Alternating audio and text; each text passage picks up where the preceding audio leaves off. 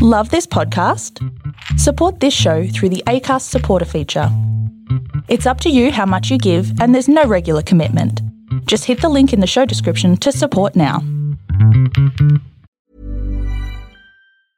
A lot can happen in 3 years, like a chatbot may be your new best friend. But what won't change? Needing health insurance. United Healthcare Tri-Term Medical Plans, underwritten by Golden Rule Insurance Company, offer flexible, budget-friendly coverage that lasts nearly 3 years in some states. Learn more at uh1.com. There is a story for everyone here, because every story matters. Welcome everyone to the Storybox. This is the place to be if you are a lover of stories, learning new and interesting things, and if you want to grow abundantly.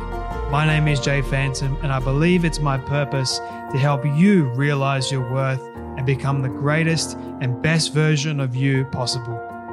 I am grateful that you're here today. Now let's journey into the Storybox together and hear more about whose story will be unboxed today.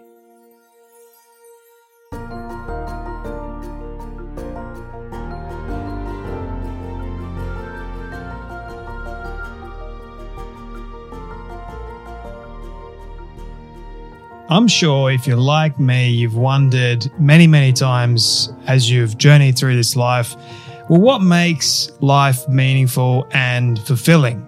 Well, my guest today is none other than Harvard-trained psychologist Marc Schulz.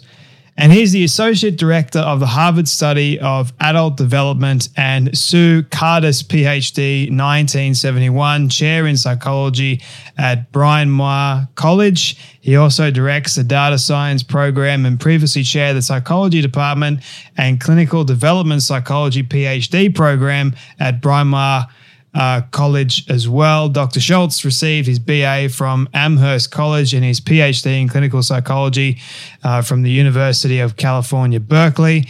And he is a practicing therapist with postdoctoral training in health and clinical psychology at Harvard Medical School. And the big question that I have for you and that we discuss during this conversation is what makes for a happy life, or more or less a fulfilling life, or what is a good life for that fact.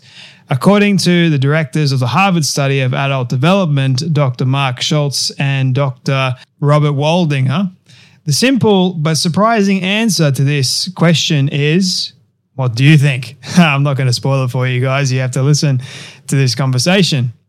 But I feel like this conversation is really valuable. It provides so many insights and really gives us a broader understanding and perspective into what science has to say about what makes a more meaningful life.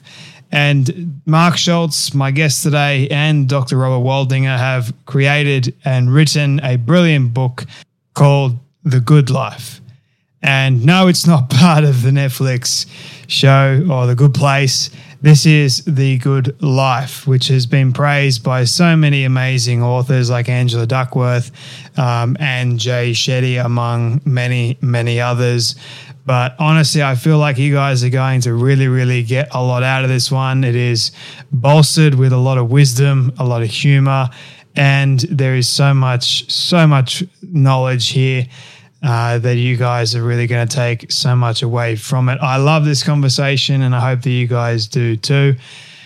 All right, my friends, I have another special announcement to share with you, and that is I've teamed up with the incredible duo, the brothers, Zach and Joel Perner, the creators of Slouch Potato, which pretty much is a brilliant line of clothing which are designed to be pajamas, but like I've said in previous advertisements, they don't even look like pajamas in my opinion. Well, they kind of do and they don't in that respect. I get to wear these clothes on the show, feel comfortable. They are literally the comfiest clothes I have, believe it or not. And that's saying something. So shirts, they do underwear, and they're doing shorts. They're doing all kinds of different patterns as well. Their new line has just dropped which is awesome. You can go and check it all out. It is pretty cool, but I love what these guys are doing. And if you want to get 10% off your order, you can use discount code Storybox. That is discount code Storybox for 10% off your order. Just visit slouchpotato.com and you can get all the goodies that come with it. All right, my friends, you know what time it is. It is time to journey with me in this Storybox as we listen to the incredible wisdom, the advice, and the stories of none other than Dr. Marc Schulz. Well, thank you. I'm really pleased to be here, Jay. Thank you. Thank you so much for your time, and apologies in advance for butchering all those big, they're not so big, but getting them off my tongue. You found all the hard ones in my history. You found all of them. So, yeah. I mean, kudos to myself for actually getting through it. Yep. Thank you for your grace on that. But Marc, I'm very excited to have you here because this big question that a lot of people have of what does it mean to live a good life, or what is a good life in the first place, is something that I've asked myself, and many people listening or watching this have probably asked themselves in the past as well. And there's a lot of different answers I'm sure that we can dive into. But before we do that, my first question for you is, how are you feeling around the success of the book? I mean, it sort of has blown up a little, quite a lot, become a New York Times bestseller as well. Yeah, we're really pleased, gratified by the success of the book. Surprising in some ways, but we really hoped there would be a receptive audience. We tried hard to bring the science to people in a way that was understandable and also could help people live flourishing lives to improve their daily experience and their lives. So we hope that we did it in a way that was engaging and helpful, and the early signs are that people are appreciating our efforts. So it feels really gratifying and very exciting.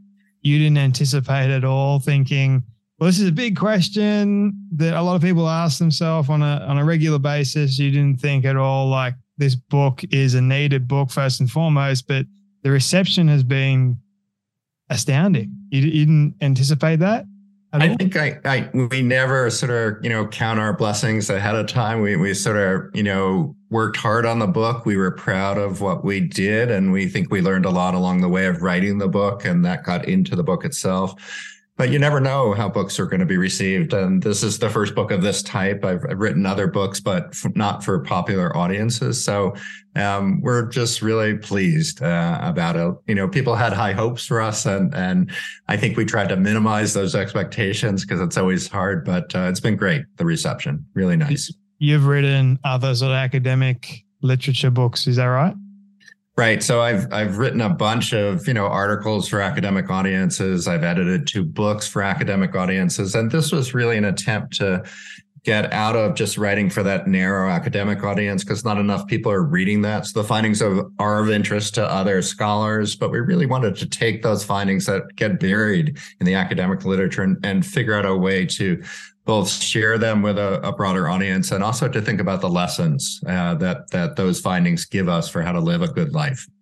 You are, you're the associate director of the Harvard study of adult development, which I'm actually learning a bit about adult development or human development as we go along, like different personalities. You've got Erikson's psychosocial stages, and there's so many other forms. You got Sigmund Freud's psychosexual, I think it was, and then many others. You would know this, but I'm curious about how do we go about knowing, really, when it comes down to learning about the good life as human beings, how does that impact our overall development from, I guess, the early stages, like infancy, throughout like adolescence and so forth?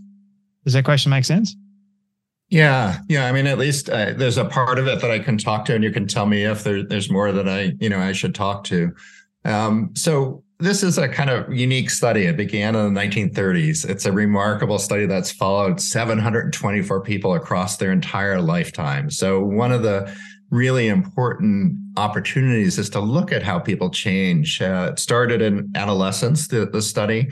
So of the 724 original participants, 2/3 were poor kids growing up in some of the poorest neighborhoods in Boston, Massachusetts. And literally across the city was another group that were at Harvard University. So they had a more privileged perch in life. But we followed both groups forward to try and understand both how they changed and what led to their thriving in their lives. Very different circumstances they grew up in. So we were interested in both groups. What were the conditions? What were the factors in their life that led to human thriving? And one of the things that we found, which is important, I think that's part of what you're asking about, is that people do change in adulthood. That it used to be that we thought human beings were almost fully formed by the time they reached young adulthood, and that childhood was the most important and nothing much happened after that. And sure enough, adults do change and develop in important ways. They're kind of normal changes that many of us go through. And then there are opportunities to change the direction of our life as well. That some people who start off under great challenges, maybe not doing so well, figure it out and their path forward is much more positive. And other people encounter challenges that change their path from a good path to one that's filled with more difficulties and challenge. So, kind of incredible when you follow people, the number of paths that people take. So is that where you were what you were wondering about? Did I get at least part of the question, Jay? Absolutely. And you sort of brought up two questions that I wanted to ask you. The whole idea of nature versus nurture there, like our genetics playing a factor in the development of our life and our choices as a whole versus our environment. The whole idea that our environment impacts how we behave and how we grow and how we change. And I wanted to ask you, following along with the nature versus nurture, are our personalities ever evolving as we go through life, or are they, once we reach a certain stage of adulthood, we're stuck? There's no change in the personality, but we change other elements of our character? We keep changing. And it's kind of remarkable. Again, we follow people across their entire lives to the time that they died. And one of the kind of fascinating findings in modern psychology, one that surprised me, I wouldn't have guessed this, which makes science always kind of interesting, is that as we go from midlife, our kind of mid-50s or 60s to later in life, people generally grow happier. And that's remarkable if you think about what late life is like, right? We face physical challenges. We might lose the meaning and purpose that our jobs provided for us. Our friends may be sick or dying, so our social networks are often shrinking. So it's a kind of remarkable thing that people get happier as they age. And part of it is that we think there's a kind of emotional wisdom that goes into the decisions they make about what's important in life. So they kind of double down on existing relationships. They get more out of them, and they particularly lean into those relationships that give them that enlivening, positive feeling of connection. So they've figured it out. And that's a little bit like a personality change that happens as you age. I think it's really about, as I said, emotional wisdom. That's just one example, but we can change in other ways as well. So as you get older, you become a little bit more wiser. You understand things a bit more, and I guess you would have less stress. Is that right? Well, the stress part is interesting because if you think about it objectively, there are certainly medical challenges that are happening for people as they age. Even beyond any medical problem or disease, there are physical challenges that happen. We're not as able to get around or to be flexible, maybe enjoy some of the physical pursuits that we did in the past. So objectively, I'm not sure that old age is easier, less stressful than middle age or for young people. But there's something about the perceptions of older people and maybe the way they cope with challenges. That's that emotional wisdom that I talked about that enables them to navigate those challenges in ways that maybe are more positive. Is that more of a genetic factor, you think, or has it been more of a environmental things that they have picked up over experiences in their life? I think this happens normatively, meaning it happens normally across large groups of people. So it's probably something that's a result of circumstances and experience that people accumulate. But the bigger question you're asking, do genes matter for our happiness and our flourishing? Of course, they matter. In the realm of happiness, the way that scientists have sort of cut the pie is that genes probably control maybe about 50% of our happiness. And to me, that's a sort of optimistic amount. It means the glass is both half empty and half full, that we have lots of control over our happiness. Some of it is determined by our circumstances, and a lot of that remaining 50%, probably 80% of the remaining 50%, is determined by the actions that we take on a daily basis, which means that we can control how happy we are to a great extent. This is more a factor of my curiosity, mainly because I'm learning about all these developmental stages and these theories that a lot of psychologists came up with.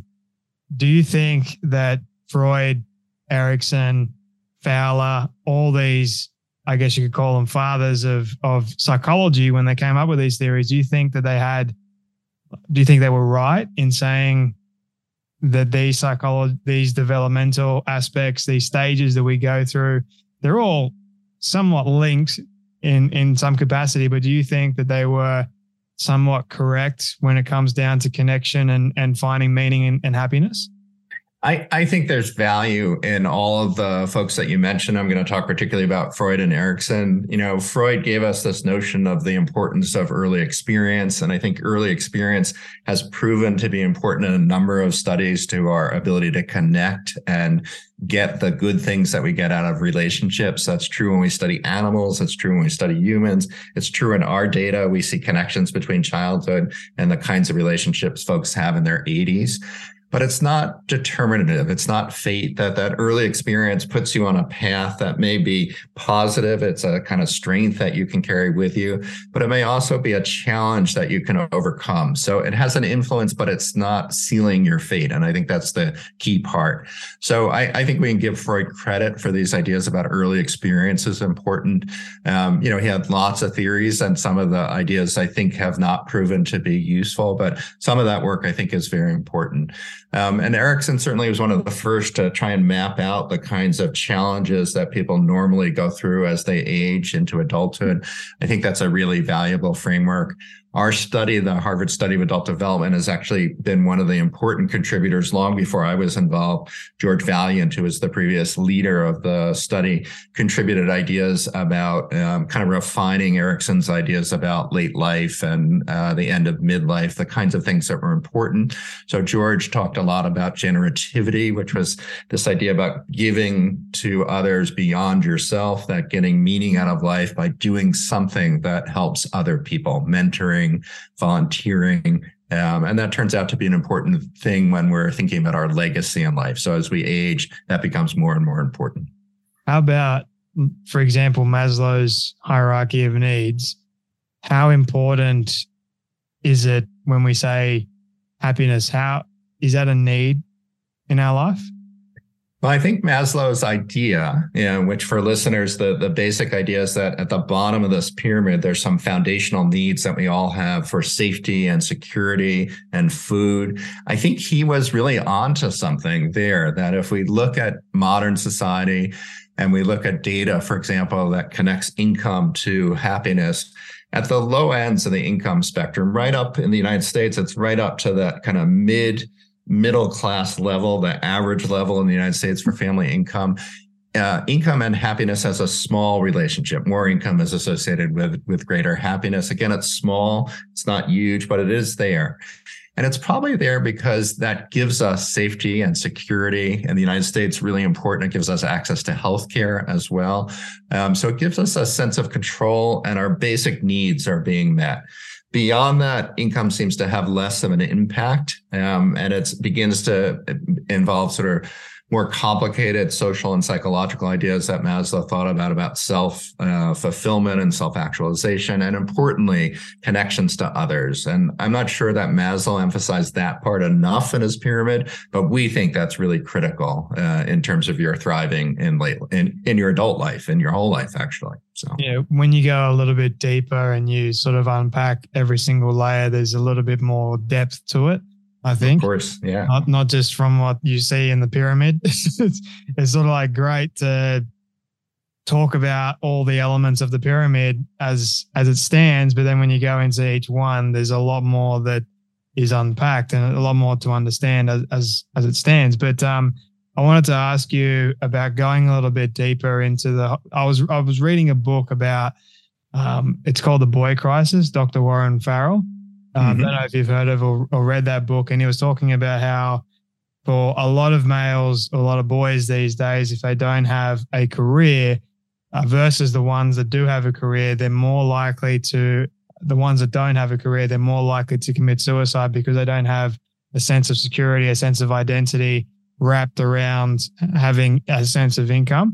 And I want to ask you a similar question regarding the whole idea of identity and how we wrap around happiness with identity. Is identity part of happiness?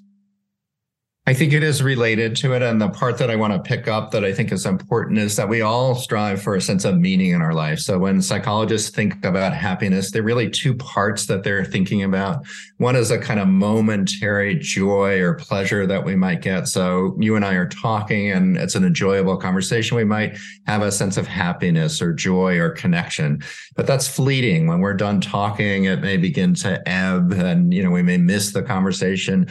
So our happiness level or joy goes up and down throughout the day. But the other part is a kind of more sustained sense that life is good and it has meaning for us. And for many people, a sense of meaning is derived from the work that they do. It's an important part of the waking hours that we do. It's a large part of those hours.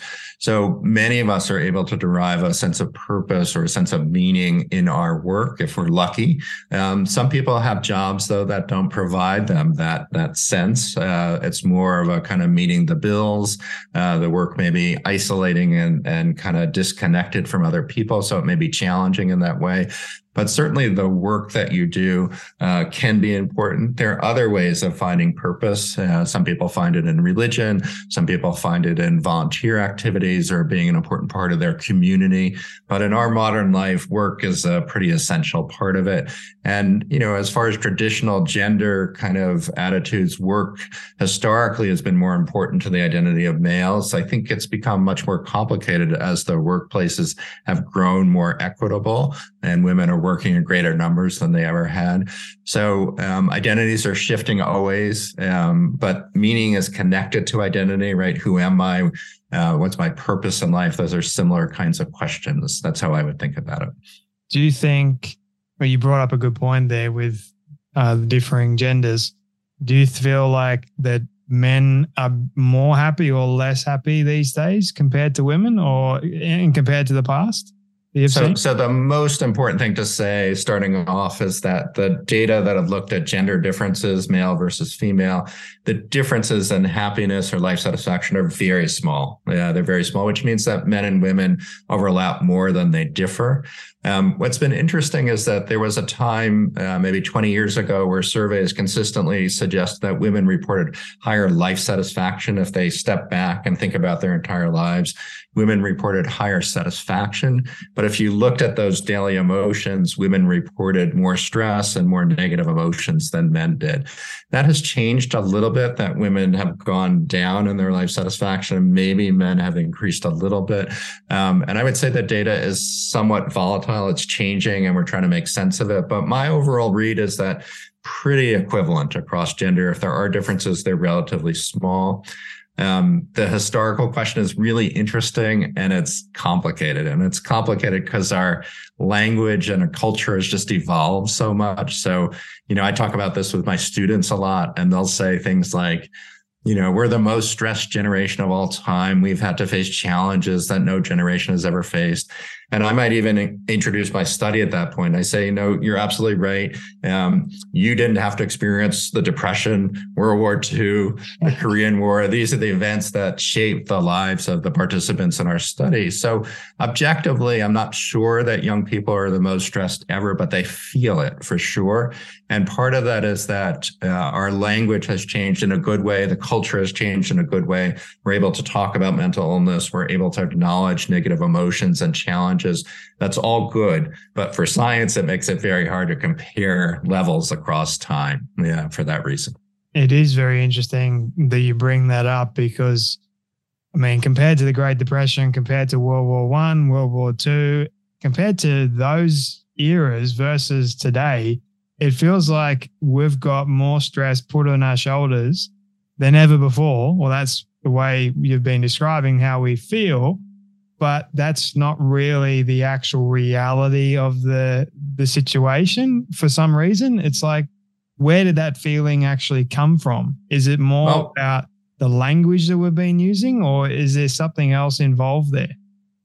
Well, I think that's exactly the question that we need to ask. And it's a really hard one to answer, right? We have to time travel to do it really well, and we haven't figured that out. But one of the things that's also different, which I think adds to that sense that younger people have about how stressed they are, is that we're at a point in history where it's clear that we have alarmingly high rates of loneliness. So if you ask, in most countries, people report adults rates of loneliness, somewhere between 20 and 50% of people report on a daily basis that they feel lonely.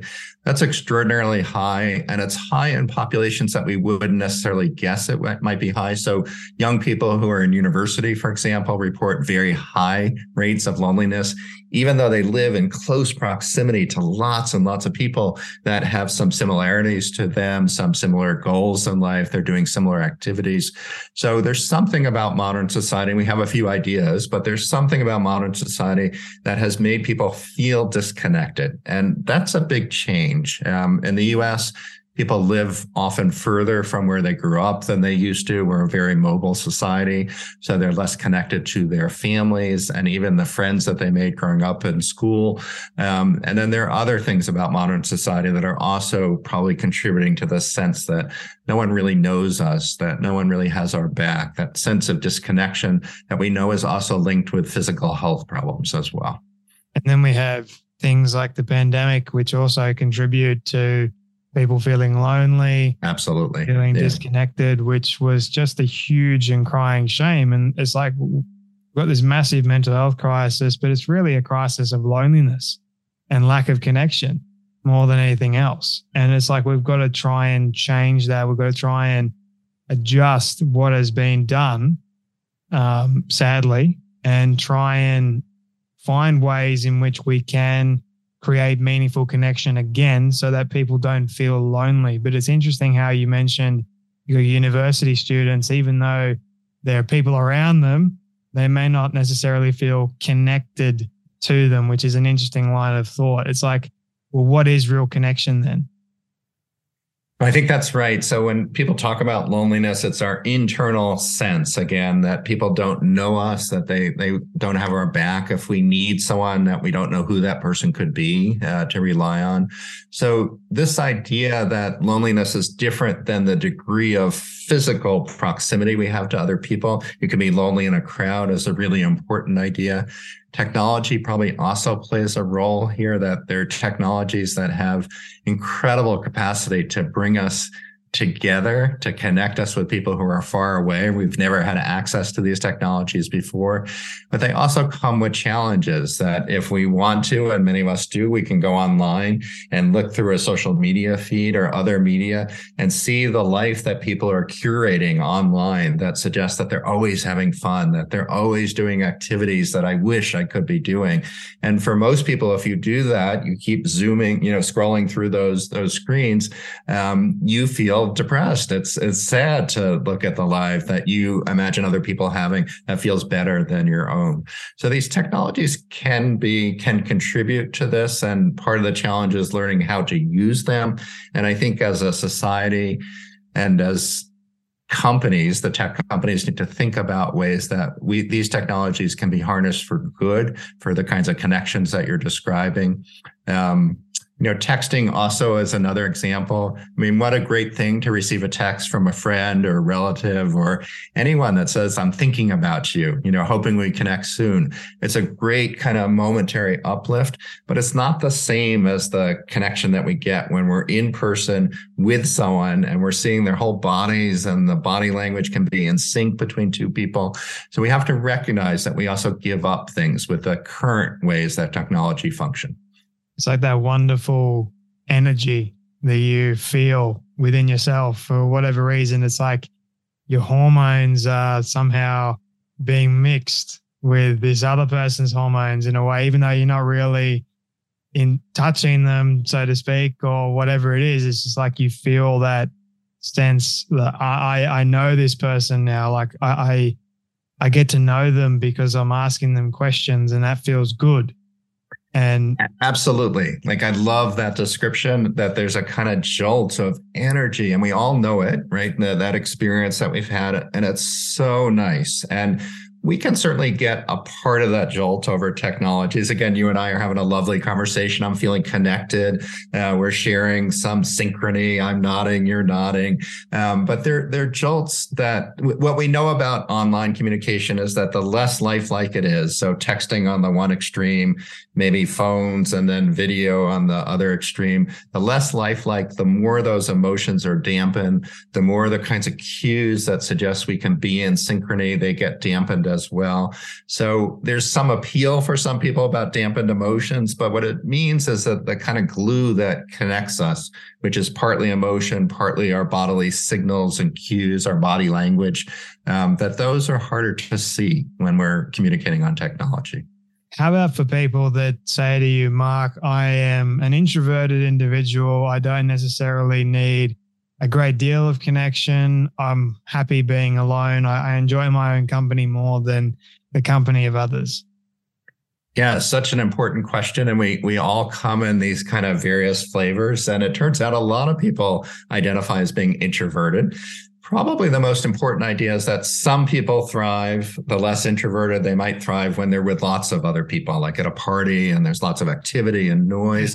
And others thrive one-on-one or just a few people. And they also need, importantly, as you're describing, they need that downtime where they're alone.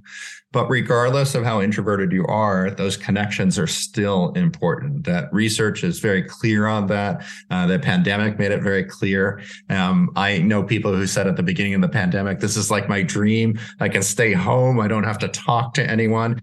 And those people really struggled as the pandemic continued. For the first few weeks, maybe it was okay. But then they missed the connections with others, maybe even more than other people did because there were so few in their life. So we all need the connection, but the style in which we engage, the kind of amount of people that are important to us, that differs by who we are. What happens when someone is deprived of connection for a long period of time? Yes, and we have lots of research on that, and it starts early. We know that infants, human infants, animal infants won't develop well if they don't have that secure, safe connection with a caretaker. Some of it is physical contact and the warmth of connection that we provide for babies. So it starts then, and it's very clear that people who feel disconnected, who feel lonely, so that 20 to 50%, that incurs great physical costs for us. So it's associated with more physical illnesses. It's associated with premature death. And the risk is significant enough. I think this is just so important. That's on the same level as obesity, the risk that we associate with obesity for physical health problems, and smoking a pack of cigarettes. So we're talking about a very significant risk combined with a very high prevalence, meaning lots of people experience loneliness. So this is a big public health problem. It's being recognized more and more. In the UK, they have a minister of loneliness. In the United States, our Surgeon General is talking a lot about the importance of addressing disconnection and helping people who are lonely. I think this is a really serious health challenge that we have. So what happens to a child that has been neglected by their mother? Does that mean that later on in life, as they grow up, they're going to struggle even more with finding connection with people? Or is it more about, I have a choice, even though I was neglected as a child by my mum, I received the kind of connection that I needed, but yet I'm going to choose to try and connect with people that I want to connect with? I think both sides that you articulated tell part of the story. So it's very clear that our early experience carries over, that we learn a lot in our early relationships. We learn about how much we can trust other people, how kind or not other people are when we're vulnerable. Our caretakers, our parents might teach us how to deal with our emotions when we're afraid or sad. That's part of the task of parents. Some people are lucky enough to have parents that do that job well, that they've modeled and helped kids learn those skills. And that's an advantage that you can carry into adult relationships and into life generally. If you haven't had that experience, it's harder. It may mean that you're less trusting in relationships, that you carry a certain cautiousness, and you may resist making yourself vulnerable for that reason. But we see in our study and other studies that people continue to learn these skills in adulthood. So a good relationship in adulthood, for example, can be, we use a kind of complicated idea, this corrective emotional experience. We can literally correct what we learned from our childhoods by having a good, trusting, reciprocal relationship in adulthood. So some people find that in a partner or a good friend. For some people, they might find it in therapy with a good therapist. So we have the capacity to continue to grow and change, but certainly having a good childhood in the way that we described has some advantages that carry into adulthood. So in other words, we're not totally doomed. We're not totally doomed. You know, I can quantify this too, because research has begun to quantify it. So in our own research in the 1930s, we went into the homes of these 724 participants. We interviewed the parents. We watched them interact with their children, and we rated how warm and nurturing and consistent the home was. And those ratings from the 1930s correlate, they're connected to ratings 60, 70 years later that have to do with how connected you are to your partner when you're in your 80s. So there is a connection, but if we had to quantify it, it's small. It's like, I don't remember the exact number, but it's less than 5% of the variation at the end of life in your relationships can be connected to what happened early in life. So there's a lot of room for us to grow. We're not at all doomed. And there's a lot of those decades of time. Those are opportunities for us to learn, to grow, and to change. And lots of people do that. How about for intimacy, like the level of intimacy that we receive from a loved one, for example? So we think beyond the extreme. So if we're not talking about, real neglect and abuse in childhood, that we all learn certain models of relationships from our early experience. There's an area of research that we call attachment that is really interested in the kind of bond that infants make with their parents. And there's research to suggest that that bond carries over later into relationships. And there are really two styles that are relevant to this. Some people are avoidant of relationships. They learn that their caretaker maybe isn't available, or they develop this idea that the caretaker may not be available, maybe because they work all the time, or maybe the caretaker is dealing with some challenges, or maybe in some ways it's a perception that the child brings to the interaction. And they might protect themselves by saying relationships aren't that important. So these might be people that really lean into work in young adulthood, say relationships I'm going to deal with later in life, and they turn out to keep saying later and later. But they don't emphasize the importance of connection to others. And probably it's to protect themselves a little bit from rejection and from the kinds of challenges that we have. On the other end are people who are quite anxious about those intimate attachments. They worry that they're not good enough, or that people won't treat them kindly. And they lean in a way that reveals their anxiety. They're always checking to make sure the relationship is going okay. Do you love me? Do you really care for me? So there's a kind of vigilance on the worries, the challenges, the vulnerability that comes with relationships. And we all have parts of those styles, but some people have more strong versions of each of those two styles. So early experience matters there, and how we navigate romantic relationships as well. And friendships too. It's not just romantic ones. It's friendships as well. Even, I think, probably how we navigate things at work as well. Yeah, you mentioned friendships too, which is, and our work colleagues, you name it. It's like life, you can't get away from it. I mean, you could, but then I think there was a study done on someone that they isolated him for, I can't remember how many days it was, but he ended up dying because he basically had no connection, and he went crazy and then just passed away.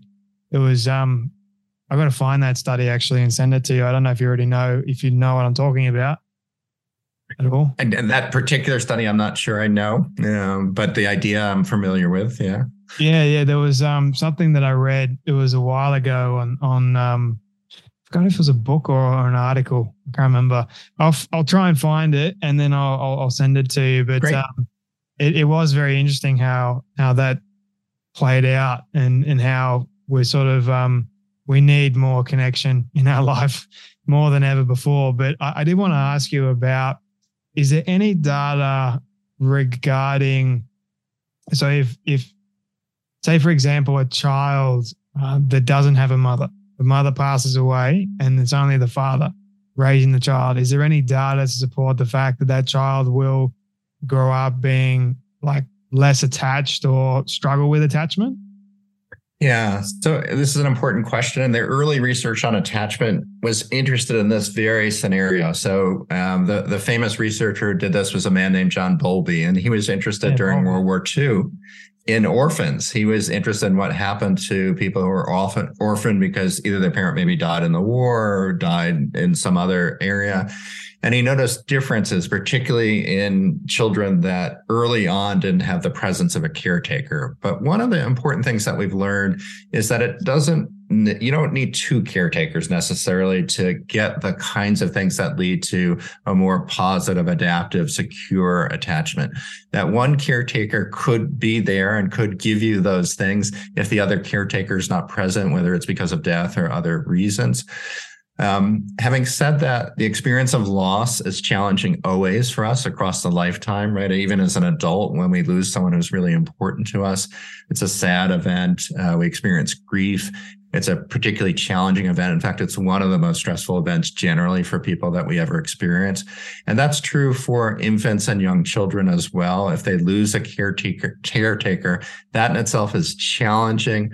It may affect your views about intimate relationships and connections, but it may depend very much on whether there's another caretaker present or even an auntie or a grandparent that can step in and provide that kind of care. So I think there are other places to get it, but certainly loss is a very significant stressor for anyone, and particularly true when you're a child. Yeah, I wanted to ask you this question as well. So sort of moving away from attachment and all that. I mean, I'm glad that we covered all those areas because I find it really, really fascinating. And I think the more that we do talk about it, the better it will be for a lot of people in understanding. In helping them find a good and meaningful life, things that work, and finding that connection that we all need. But I've been asking a few people this question, even in my own sort of friendship circles. Do you believe that we are, as human beings, inherently good? That's a good question. I think we certainly have the capacity for good, and I haven't thought about this recently. It's funny if I think about all the areas that we explored, and it took us about 3 years to write this book. We really talked about the capacity for connections, the capacity to experience sort of joy and meaning. And I think I would say we all have the capacity to be good. Those of us that aren't doing things that other people might think conventionally are not good, or are in fact doing things that are bad and hurtful to other people. Oftentimes we can find experiences that are relevant that help us understand why they may take that path. But that's a complicated question. It's worthy of a book, is what I would say, Jay. And I think people have written about these books a lot. What's interesting about, the book we wrote and the question about what the good life is, the same is true about whether people are inherently good, is that there's ancient philosophical traditions that have tried to address this. What's really exciting is that we're using modern science now to bring a new perspective, right? To bring the rigor of science and to address these questions in a new way. And in our book, we tried to use these as complementary views, that when science confirms ancient wisdom, it's great. But it's also important to recognize that in whether it's, secular philosophical traditions or ancient religious traditions, that they haven't always been right about everything. So the idea that there's a convergence is kind of exciting. And there are going to be places where they don't converge. So that's a kind of long-winded, maybe trying to evasive answer to an important question. I haven't thought about it enough. I haven't recently delved into that literature, but it's a great topic, an important one to ask. I think it is hard to sort of quantify whether or not we come into this world and we are inherently good. I think in the idea of having something inherently within us as being good is something that sort of is conflicting with my idea of the world and the whole idea for myself when you talk about spirituality and this idea of evil being in the world as well. So it's kind of like this conflicting idea of, okay, do we end up in this world as inherently good or inherently evil? Or do we just soak up like a sponge almost? Do we learn these behaviors from people who are good and people that are evil, and then we decide to make a choice whether or not we want to lean into one side or we want to lean into the other side? Right. Or is there more of a genetic component to that as well? So that's my whole thinking around that. I mean, these are really deep and important questions. And, war has been with us for millennia, right? And people have been doing bad things, but they've also been doing good things. And I think, we have that capacity. So to me, the kind of modern question is always, how do we nurture that capacity? How do we make it more likely that people will connect in these positive ways? And how can we limit the negative ways that people might relate to each other? So I think that's the question. There's certainly all of it as part of life. I also think you were beginning to address another issue, which is important. It's something we thought a lot about as we wrote the book. The degree to which we're rational and we make good judgments. What we learn is, at least in the area of happiness, that we have ideas about what may make us happy, and they often don't work for us. So we think, for example, I don't want to talk to a stranger on a train, or the barista that gives me coffee in the morning. All I want is the coffee. I don't want to know anything else. I just want to get my coffee.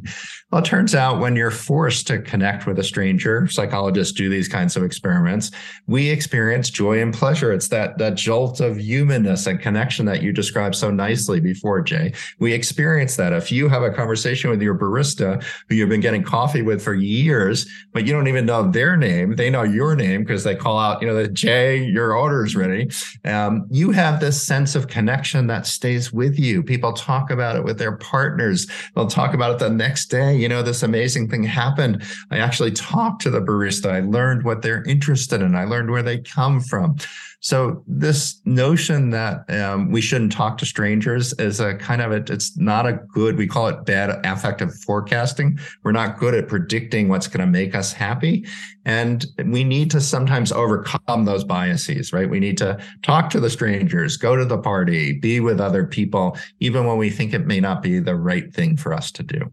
Partners, by the way, do that for us, right? They encourage us to do those things sometimes. So good friends will do that. I noticed that when I'm with someone, I'm more likely to engage with a random stranger for whatever it is, because I've got someone with me. Yeah. Psychologically, it's interesting that. But when they have your back. They have your back. Yeah. I mean, I think that makes sense, right? We worry somehow, and we overemphasize this, that if we talk to a stranger, bad things are going to happen. They're going to think we're silly or not interesting, or they'll, call us names. We have all these ideas in our head. And when you study it, strangers rarely do that. Of course, they do it sometimes, but they rarely do it. So more often than not, those conversations are quite pleasant. So having a kind of wingman, a backup person, a person to support us, of course, that makes us bolder in life. That's part of the benefit of relationships, for sure. Yeah, they save us from saying something stupid, or if we do say something stupid, then they can chime in and say, "Oh, I'll fix this for you."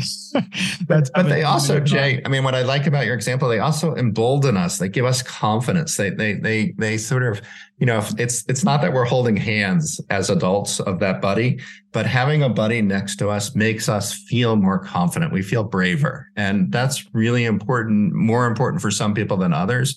But I think that's part of what relationships give us. That's an example. I hate to go back to the attachment theme, but it's an example of how a connection with another person can help you explore things that feel a little bit scary. So in good relationships, a partner, a friend says, Jay, have you ever thought about trying this? And you'd say, no, I could never do that. And then your friend says, I think you could. I'll go with you, right? That's what friends do. Yeah, going with someone, I think let's not necessarily holding hands, so to speak, but walking alongside them at exactly a similar pace, not going too far ahead of them, but actually making sure they're okay and asking them questions, and then encouraging other people I mean, I feel like that is super important. But even with myself, like I go to these different places, and if I see someone that I want to ask a question to, if I find interesting, like I'll go up to random people, and if they've got like tattoos all over their body, I ask them questions. It starts my curiosity a little bit. Or even if I go to, there's a place that I love going to that has literally the best donuts, right? And I'm a sucker for donuts, Marc. I kid you not. I can't tell that. You can't tell, but I am so much. Donuts and cookies, they're my huge weakness. But this place is closing down. And I was absolutely devastated because two things. Number one, the donuts, but also number two, the connection, because it's a lot of fun going there and actually speaking to the staff. It's like they've become almost new friends for me. Yep. And coming from Sydney to Queensland and trying to integrate yourself into a community and society a little bit more, that was a challenge for me in of itself. So I was able to find this place, find a level of common ground, joke with them, have a bit of fun, and then now the devastation is they're closing down. Yeah. I mean, I'm sorry you're experiencing that. It's a kind of loss, right? But it also speaks to how important those kind of connections are, even ones that we might sometimes minimize, that they're not our best friends. But these are daily connections. We build a sense of connection when we have repeated exposure to people. So friendships build the same way. There's some research that it takes, 50 repeated encounters with someone to build a friendship. So these kinds of acquaintances that turn out to be important, they're related to our identity, right? They welcome you when you come in. So those are really important as well. Yeah, absolutely. I'm smiling because I'm looking at you and I'm looking on your shirt. It says slouch. And, if we were together outside of a podcast, I'd say, well, Jay, what do you mean slouch? Why is that important to you? What is that about? I want to know, right? So I'm communicating to you that I'm interested in this. You chose that shirt. It must mean something, right? Yeah. I love this shirt, and I'm not afraid to talk about it at all. It is one of the most comfortable shirts ever. I want to be comfortable when I'm doing interviews like this. It makes me feel relaxed and somewhat confident as well. And people love the whole idea of a slouch. Are you a slouch, Jay? And I would say sometimes. Sometimes, yeah. Sometimes. My posture's not the best. But anyway, I wanted to ask you, Marc, I feel like I could talk to you for ages about this stuff. And I'm glad that you brought up the attachment theory before as well again. So don't be afraid to do that anyway. But this whole idea of delayed gratification, is that at all a good thing when it comes to having a meaningful life or a good life at all?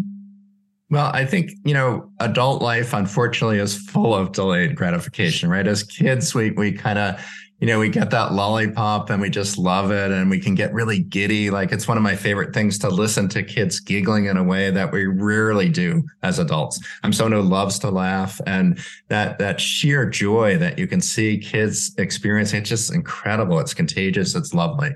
But as adults, we have work, we have rules. There are lots of things that prevent us from that kind of immediate gratification.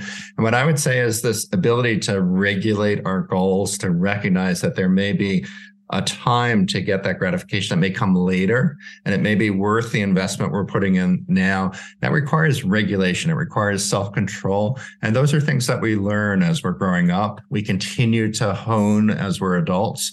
We also do the same with our emotions. So it's important that we're comfortable with our emotions, but it's also important that we can regulate those emotions so that whatever goals we're pursuing, we have a better chance of finding those goals. So when you see an athlete getting psyched up before a game, those are kind of raising that emotional level, right? Trying to use those emotions to motivate them in whatever their athletic endeavor is. Other athletes, they're calming themselves, right?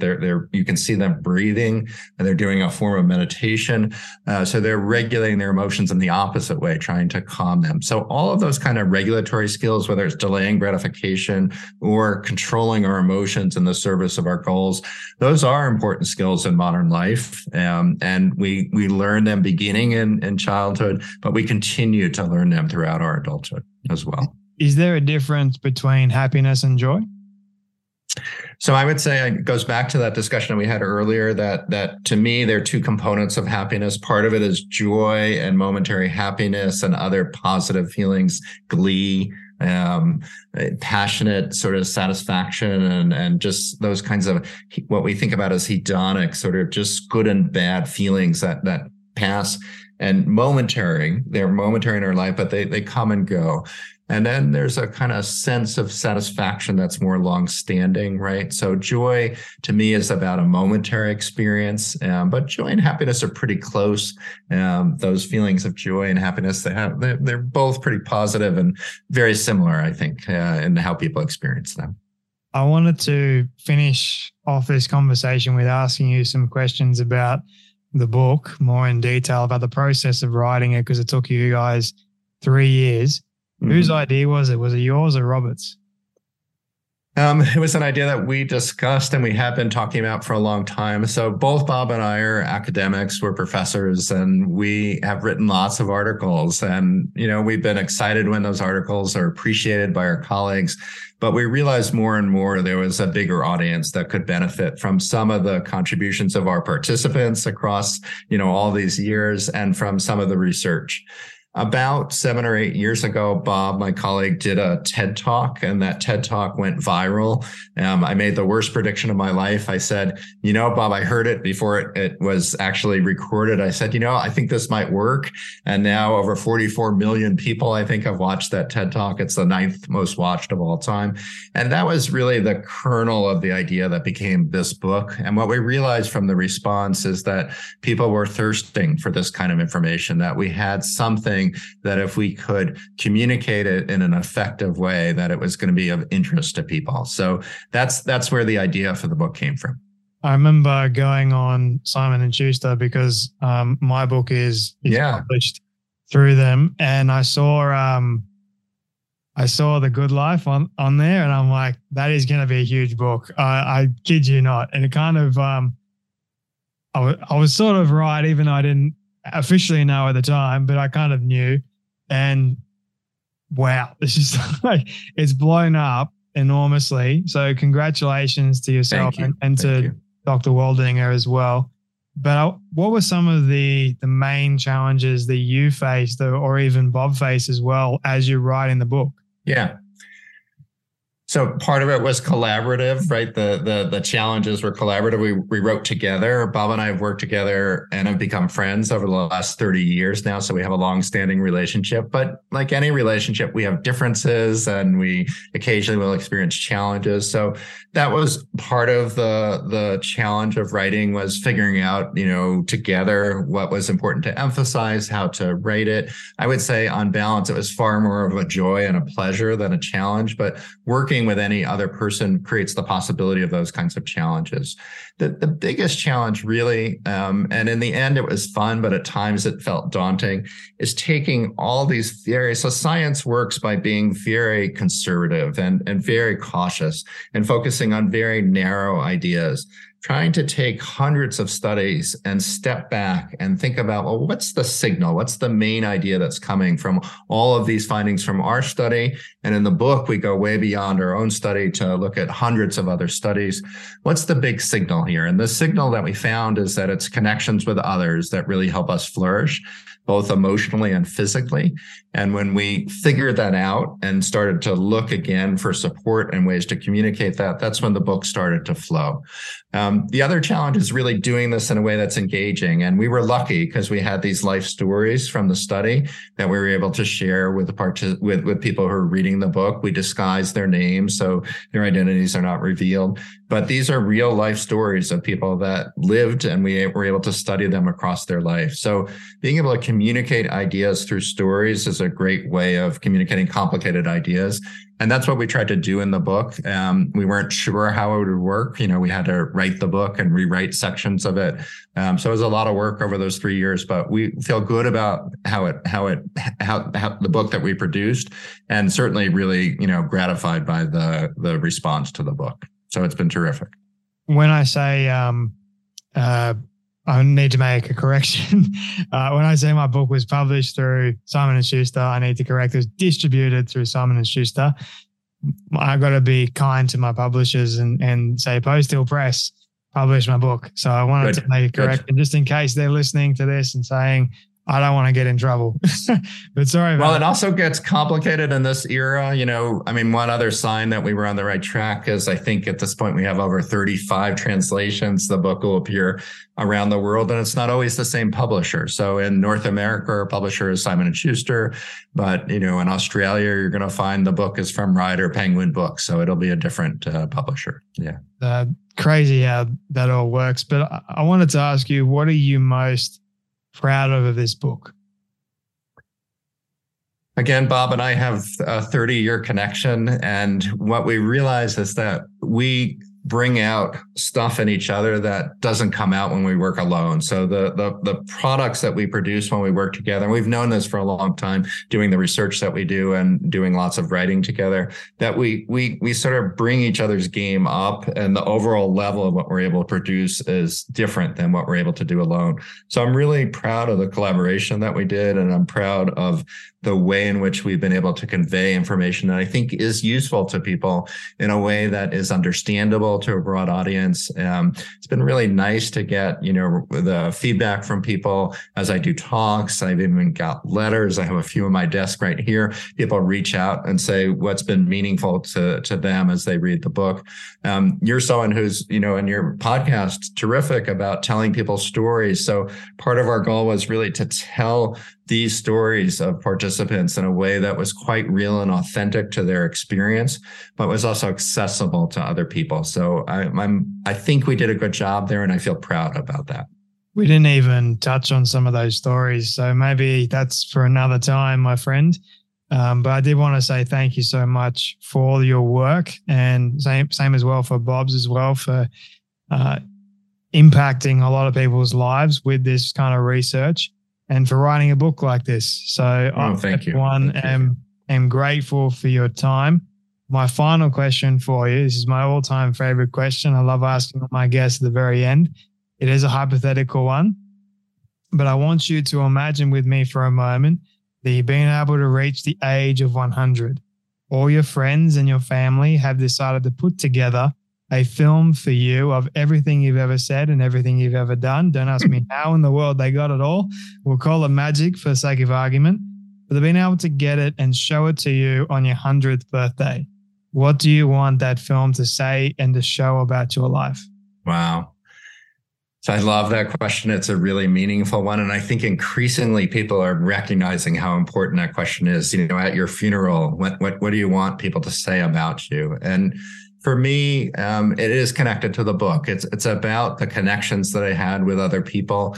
I would be quite happy if people said that they thought I was kind in the connections that I had with them, that I tried hard to not just to connect with them, but also to understand their experience and to make those connections not just about myself. They were also about those other people. That would make me awfully happy. Yeah.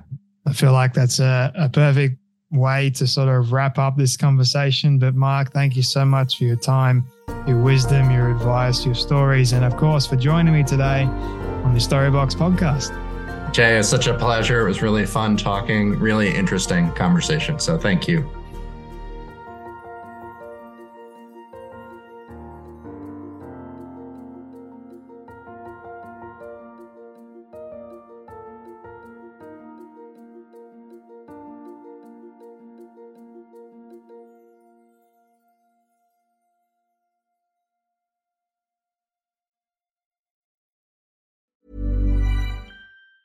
Ever catch yourself eating the same flavorless dinner 3 days in a row? Dreaming of something better? Well, HelloFresh is your guilt-free dream come true, baby. It's me, Keke Palmer. Let's wake up those taste buds with hot, juicy pecan-crusted chicken or garlic butter shrimp scampi. Hello Fresh.